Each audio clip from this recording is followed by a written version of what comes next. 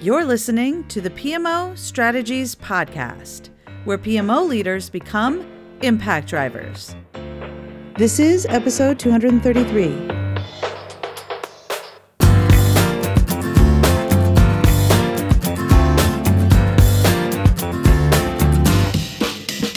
Well, hey there, impact driver. Welcome to the PMO Strategies Podcast. I am your host, Laura Bernard. Today, we are going to talk about mind reading techniques for project leaders. Understanding what the business wants rather than what they say they want is a constant challenge for project delivery people. Often, the pressure is, we just need to get going. This project is too important. And that can be an absolute recipe for disaster.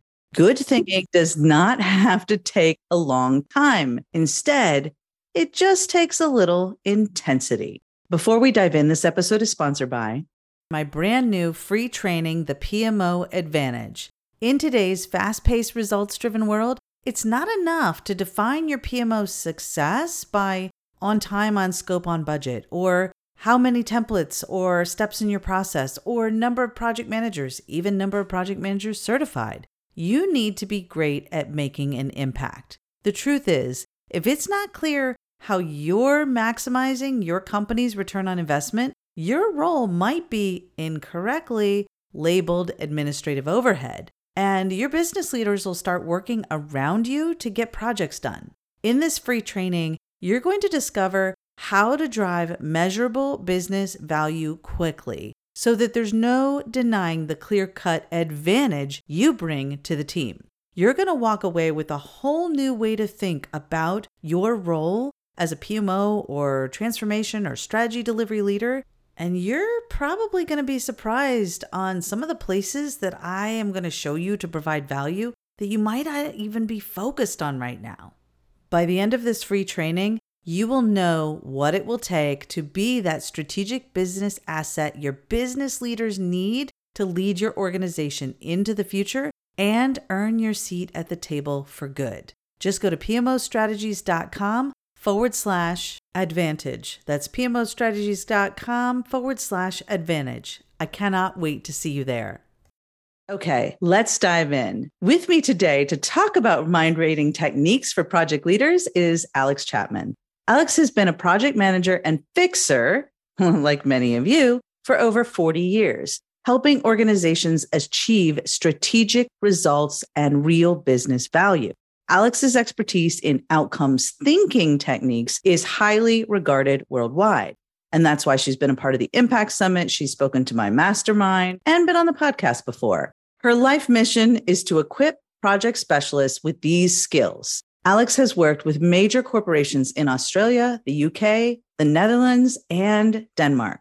She holds an MBA from Cranfield School of Management, UK, and teaches innovation and entrepreneurship, which is a perfect segue into where our PMO and project people need to be thinking, how to be more entrepreneurial. So she has this innovation and entrepreneurship program that she teaches at Melbourne University to postgrads. Okay, Alex, with all of that said, you're clearly a rock star. Thank you so much for being here. Thank you for sharing all of your brilliant insights with our Impact Driver community. I am so excited to share about mind reading techniques for project people today. So thank you so much for being here. It's always a pleasure to talk to you, Laura. And the title was chosen a little bit tongue-in-cheek, because there's always that thing where you start a project and you're on the sort of project side of the fence and you get these very, very vague sort of descriptions of things that the business might want you to do.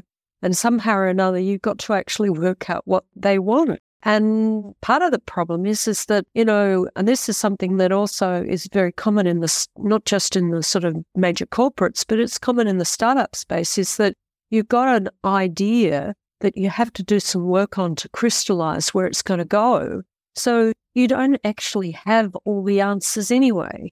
And you have to work out how to not only discover the things that are unknowns, but you've also got to understand enough of what the business is thinking about so that you can actually present options to them that says, well, if you think this is important to you, then we could do it these three ways. But if you don't care about that and you do care about this, then maybe that would be a better way of going. And so it's that thing that says, one of the metaphors I use, thing that says, you've got the husband and wife, and the husband says, well, what would you like for your birthday, darling? And the wife says, oh, no, nothing, just get me, don't bother about it. And of course, if he actually listens to that and says, well, I got you nothing because you said don't get me anything, he's going to be in big trouble. For all of the spouses listening, if your significant other says they don't want anything, 9 times out of 10, that is not true.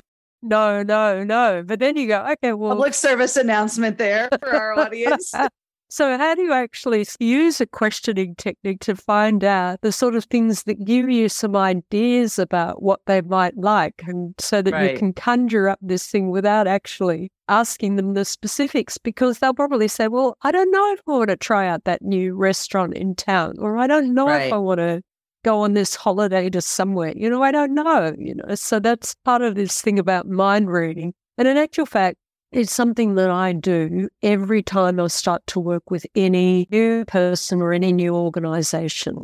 And that might be in some kind of project space, or it might be, I'm actually just starting a mentoring program in Melbourne for a very talented executive. And so I'm going to use this technique on her, where we're going to discover what's important to her. And I'm not going to ask her a whole pile of complicated questions.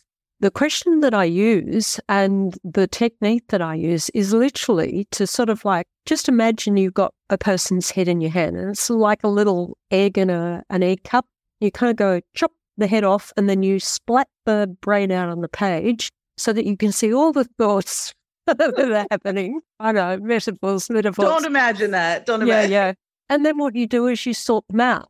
And the question that I use is I just get someone to start me with, okay, so we want to do this kind of project idea. So just give me a couple of points, and then I just literally keep asking the person one simple question. And I've learned not to change the question. And I'll tell you what the question is. I just say, so if they say something like, well, we want to improve the value we deliver to our clients, is an example of what they might say. I say, why is this important? Why? Exactly. That's it. Yeah. And they'll go, oh, well, because we want to, some of our clients don't understand the way we engage with them, so we're not getting the best results or whatever. So I write all that down, and then I repeat it back, and I say, well, why is this important? Yes. Now, I just keep doing that until I run out of words, and that might take an hour. A lot of people say, well, is this like the 5 whys technique? I was just thinking that, because that's what I teach in our impact engine system for doing root cause analysis, which is what the 5 whys is normally for, right? And that's right, but it's not. And I'll tell you the difference is the 5 whys has a kind of implicit assumption to it that if you keep asking the question why, you will get to the most important bit, the root cause. Whereas when you're doing this, all you're doing is just using that as a cue to get them to keep talking so that you can write down on a single large sheet of paper everything, all the words that they use. It's different. It's like, it's different. And by the way, I just want to pause on this and make sure that if anyone is multitasking, they come back and really get laser focused on this, because what Alex is sharing with all of you impact drivers is how you can insert yourself into the front end of the strategy lifecycle. Because where they struggle is in really clarifying the strategy and the business reasons for that strategy. So if you want to get into the supporting, setting projects up for success before they ever start, you need to live in the strategy life cycle, the whole life cycle, including helping them clarify their strategy so that it can be executed properly. And this applies to business cases and developing a strategic plan and all of those things. So if you were multitasking, get back here, focus on this, because Alex is giving you the secrets. Get your seat at the table and sit firmly at the beginning of the strategy life cycle. So, all right, thank you. With all of that said, Alex, let's keep going. Okay, so what I find, so I'm sitting in a room, and how I get started with this, because it's sort of like leaps straight into explaining what I do. First thing is I'm in the room with like the managing director of a company, and he's brought me in to do some work. So the first thing I say is, look, one of the things that I like to do, and I use the term, I said, I want to get your brain on a page. So I want to see all the ideas and thoughts, and we're not going to sort it out or do anything. I'm literally going to write everything down, and I'm going to ask you a couple of simple questions. And I always say, is that okay? And he or she will always say, yeah, go for it. And so I then see, you don't have to look anything. I write, you talk. So then we have a conversation. Or what I do, I don't change the question. Sometimes we get distracted and I don't know, there's always circumstance with me where I'll start talking about cats if there's an opportunity. But basically, we try and just follow the process. And what I do is I've got this little tree diagram I'm scrolling out. I'm not doing a mind map, because when you do a mind map, you're trying to sort and aggregate and sift information. I just write. I'm just a vehicle for writing it down. But the big thing is, what I then do is sit with him or her with my page of appalling handwriting, and I say, right, we've got all the words down. Let's sort it. Now we're going to look for structure. This is what your intuition does. It actually looks for structure. There's a word, metacognition, where you do this process consciously, all right? And I call this second bit the jigsaw puzzle sort, because it's exactly what you do when you first teach your little kids how to do a jigsaw puzzle. You know, you find all the red bits and all the blue bits, and you find the corners, and you try and put the boundaries around. And the why you do that is because then when you can start to see structure. And I get people to write little headings on top of the little words, and they have to rewrite all the words that are on the page, and nothing gets missed, so you score through them as you go. What you then do, so in about an hour and a half, and the person that's the brain owner, as I call them, gets pretty tired at the end of it.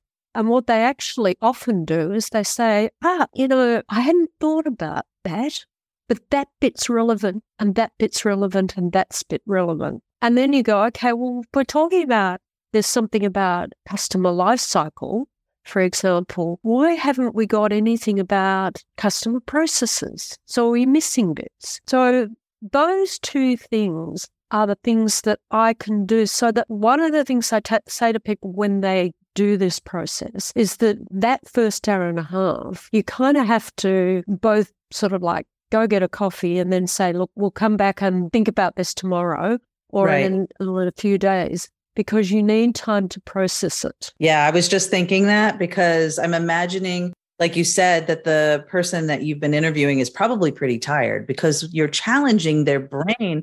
And a lot of people don't realize this. And my husband is an expert in several fields in nutrition, physical fitness, sleep, and knows a lot about how the brain works. And he explained to me, he said, do you realize that you burn a lot of calories when you're doing heavy thinking? It exhausts body. And I was like, explains a lot, right? On my days where I'm doing all my content, working on the book and things like that, I'm exhausted. I'm like, I haven't done anything, but you have. And so when you're forcing your brain to do all of this work, you're burning a lot of energy to do that. So they will feel mentally drained, even physically drained. So you can't just say, okay, we're going to do a whole day of pulling all this information together for this planning stuff. Nope, you really have to take breaks. So I'm really glad you mentioned that because I was imagining the person on the other side of the table and, and the project leader, PMO leader is like, okay, let's keep going. And the other person's like, I can't do it. I can't think anymore. You do have to take a break. So I'm really glad that you mentioned that. That's a really important part of this. There's another great thing. In fact, I did on my LinkedIn profile, there's a quote from Pooh Bear where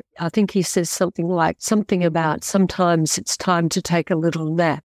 And I mentioned to people, the enormous power of having, because what we're doing is we're doing a metacognition process where we're doing what your brain normally does, but we're doing it in a very visible thing. So you end up with sheets of paper. And why is it important to do this with sheets of paper? Because it slows the process down. Why is it important to slow the process down? Because when you're doing really good conscious thinking, you do it slowly. Yeah. But then you have a nice little snooze, a really good night's sleep. And then all of a sudden, what happens is that you start to see patterns and structure. But by doing this, so one of the examples I've got in my slide pack on outcomes thinking is a thing where you've got two people and, it's a girl thing. We always want to lose some weight. many women and men, people of all identities are struggling with that challenge. No matter if we're sort of like the size of one of those supermodels, but we always think, a gram off our toes is going to be a great thing. But so one person says, I'd like to lose some weight. And then when you go through the thinking process, what they do is they say, okay, so why is this important? Well, I've been told to by the doctor because my blood tests are important. Why is this important? Well, I want to be healthy and active. Why is this important? So I can enjoy my grandchildren. So you ask a different person and they say, I want to lose weight. So why is this important? Well, I feel very drab and as if I need a new image. Why is this important? Well, I'm just coming back off from maternity leave and I'm about to start a new job. Right. Why is this important? I want to feel confident. So in that process, they both said exactly the same thing, but they actually wanted completely different things. And if you then start to do a change plan for the person who wants to be healthy and have a long life so they can enjoy their grandchildren, as opposed to the change plan you do for the lady returning from maternity work, wants to feel confident, on the ball for her new job, you've got a completely different change plan. And the way you talk, not just the process you take them through, just so our impact drivers understand what you mean by change plan. It's not just the process you take them through that's different. How you talk to people about it is vastly different because you have to speak to them in the language of the challenge that they are trying to solve, their personal why. So you can't have a generic change process and you cannot have a generic change message about the why. It's always about going back to the why for them. I think that's huge. This is great. Yes, because then what we do is that, and Professor Martin Seligman, I've got his book on my bookshelf behind me, in the Hope Circuit, he writes very articulately about the fact that we humans are homo prospectus. In other words, what we do is our default mode is imagining the future. But of course, everybody is imagining a different future. And there is an assumption when you speak to a senior exec and he says, can we have an app? What one senior executive is thinking about is, in fact, there's a great company in Minnesota who have just converted all of their online hypnosis CDs into an app so that you can listen to the whole library of them, learning strategies. So they've got a very different desire with their app, which is to bring their wonderful content to a new audience in a much more usable way. But other people who say they want an app might be doing it because it's a way of tying the customer to them, because once you start using one app, you tend to stay with that customer because, your fitness data is all there and whatever. So you buy this fitness thing and you'll always upgrade. So it's a completely different strategy. Mm-hmm. But of course, the beauty of this conversation is that the next bit is that then you say, okay, so when things are working just right, what does the future look like? Give me a couple of sentences. And that starts to become or well enough. That starts to become those carefully crafted sentences start to frame the intention for the project. They're the desired outcomes, right? So you can get to a reasonably good statement of desired outcomes in about 2 hours. Once you've done it 3, 4, 5 times and you've worked out how to do it, you can do very, very well indeed to get a clear understanding of what's important to, the senior exec, or what's important to this steering committee or this executive leadership team. Right. And you put it down in a way that they can then start to go. And one of the great things that I find is that you give it back to them, you type up the notes and you give it back to them. And the best thing of all is when they pick up a pen and they start rearranging the words and saying, no, it's not that one, it's this one, it's not that, it's this. One of the more lovely client assignments I did was with a major disability care organisation in Australia. They were doing a huge transformation project and everybody was getting very, very stressed, including the frontline staff, because the Australian government just came in and said, we're going to rearrange the whole way disability care has been done for the last 60 years, basically. Wow. And you, organisations, often not-for-profits, very laudable ones, often started by people who had disabled people in their family, Right. had to rearrange everything they did. And they struggled, many of them, to make the transition. It was very hard. And this particular organisation that I worked with, when we got to this stage of crafting the desired outcome statements, there was a real word debate about how they would express the way in which the clients and the staff engaged. And there was a word about, the staff enjoy their work and, or do they feel fulfilled by their work? And eventually they came up with a phrase that said something like, every day is full of joy. Oh, wow. For our employees. Yeah, that was the kind of like the true north description. Yeah. The debate went up and down the organisation, and they said, you can enjoy your work if you work in a bank. We want to express it something more meaningfully for us. Wow. And so then you go, okay, now that you've got that as your true north, I kind of go, okay, well, they do have to develop an app for the frontline workers to use when they go out on site. So how does that meaning of joy feature into that? And, so they kind of did something a little bit playful with the way they actually designed the app, for example, which was quite interesting. I'm imagining that. That's immediately where my mind went, and probably because I'm in design mode for my book right now. But the words and what you made me think of was that, wow, I need to consider the way I want people to feel when they pick up my book. And because I was translating, my brain jumps from one thing to the next, because I'm thinking about, I want to make sure, like this app, when they designed it with joy in mind, right? And so it changed the design of that app and the features and functionality with that true north in mind. It might have looked very different, more practical, more functional, maybe not so much joyful. Than if it was sort of like a timesheet accounting. Yeah, exactly. Which it also had to be, right. By the way. So it has to be that, and it has to do that functionally. But how do you want to make people feel? So that's a very interesting kind of approach to thinking about it. And then immediately, of course, then my mind jumped to, how do I want people to feel when they pick up my book, right? And how do I want them to feel when they open the book? And how do I want them to feel when they look at it, right? So there's all these things already floating through my mind just from this conversation. So I'm hoping that our impact drivers listening are thinking about this in informing the why question that they ask, and how it really is informing the whole process, the whole trickle down from the beginning of the strategy lifecycle, defining that strategy, all the way through to how you measure success will be very closely tied to the answers to this why. And you said something that I go back to that was really important in this process. When you talked about the fact that once you've kind of pulled all of this information out of your executive that you're trying to help clarify their strategy, that they are then going to potentially take the pen to paper and say, no, it's not this, it's not that, or it might be this, or it might be that.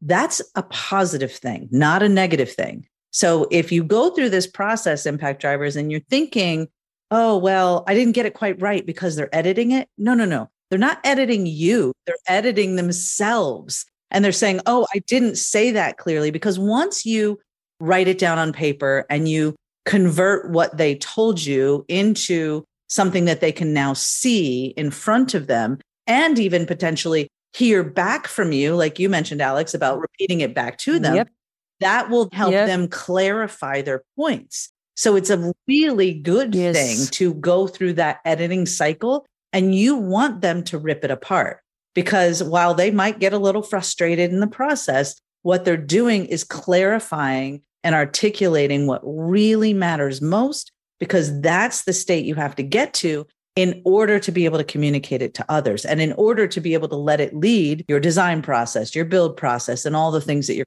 creating. So I just wanted to really make that clear for people, that that is a very healthy and natural part of this process. Yeah, and you're giving them the chance, because you're actually, there's a whole pile of accelerated learning techniques that are embedded underneath this, and I teach people those as well. But one of the techniques is the fact that as they speak, it comes out of their mouth and goes back through their ears, so it resynchronizes in the hemispheres. And of course, when you repeat it, they hear it again as well, and then quite often that triggers other thought process, which is why you write stuff down, because they will make some mind minor little comment. And at some point they'll go, oh my gosh, that is really important. And I hadn't thought about it. So literally, the brain splat on the page, messy writing kind of stuff. And then you sort it, metacognition, you consciously look for patterns and meaning. For sure. Okay. So for anyone that has been going through listening to this podcast episode, so can you give me the step-by-step, Alex? Now let's walk them through so that if they want to write it down, so pause this if you want to go get a pen and paper or type it in your notes app, what the steps are to go through in this process, because I would suggest it's actually not that hard or complicated. So can you talk us through what those steps are and what it takes to get started? Yep. So it's very simple. You need a big sheet of paper. You ask the person that you're working with, you say, I'm going to get your brain on the page. I'm literally going to write your brain down. And then the question you just said, if we're talking about this project, just give me a starting point. What comes top of mind? And they'll give you something. So then you just repeatedly ask the question, why is this important? They'll give you a whole pile of stuff. You then take each one of those in turn. Why is this important? And that's step one. And when you sort of fill up maybe 2 or 3 large sheets of paper and they start to run out of words, so they keep repeating themselves, you go, okay, I think we've got enough to move to step 2 and tell them this is a jigsaw puzzle sort. And you're going to sort all the words that I've written in my appalling handwriting, or you may not have appalling handwriting.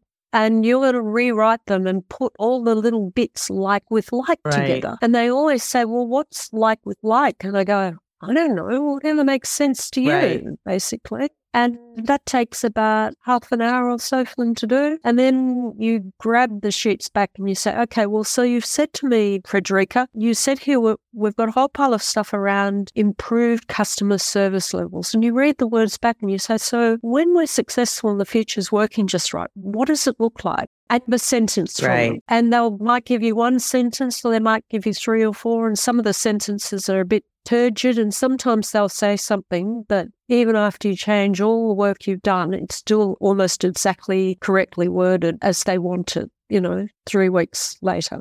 And that's the first draft of your outcomes. Yes. And so I just want to break this down in the language that our impact drivers have been learning from me about the 3 stages of the strategy lifecycle: strategy definition, strategy execution, and strategy realization. And you just covered how our project delivery people can support every single part of that process. Because 1, we set the strategy up for success by supporting proper strategy definition and clarification of the business reasons, getting to the why. All of that can feed into the business cases. So if you're at the project level, you can do this to set your projects up for success individually by getting clear business cases. If you're at the PMO or strategy delivery level, you might be using this to help them clarify their strategy and then build that strategic plan.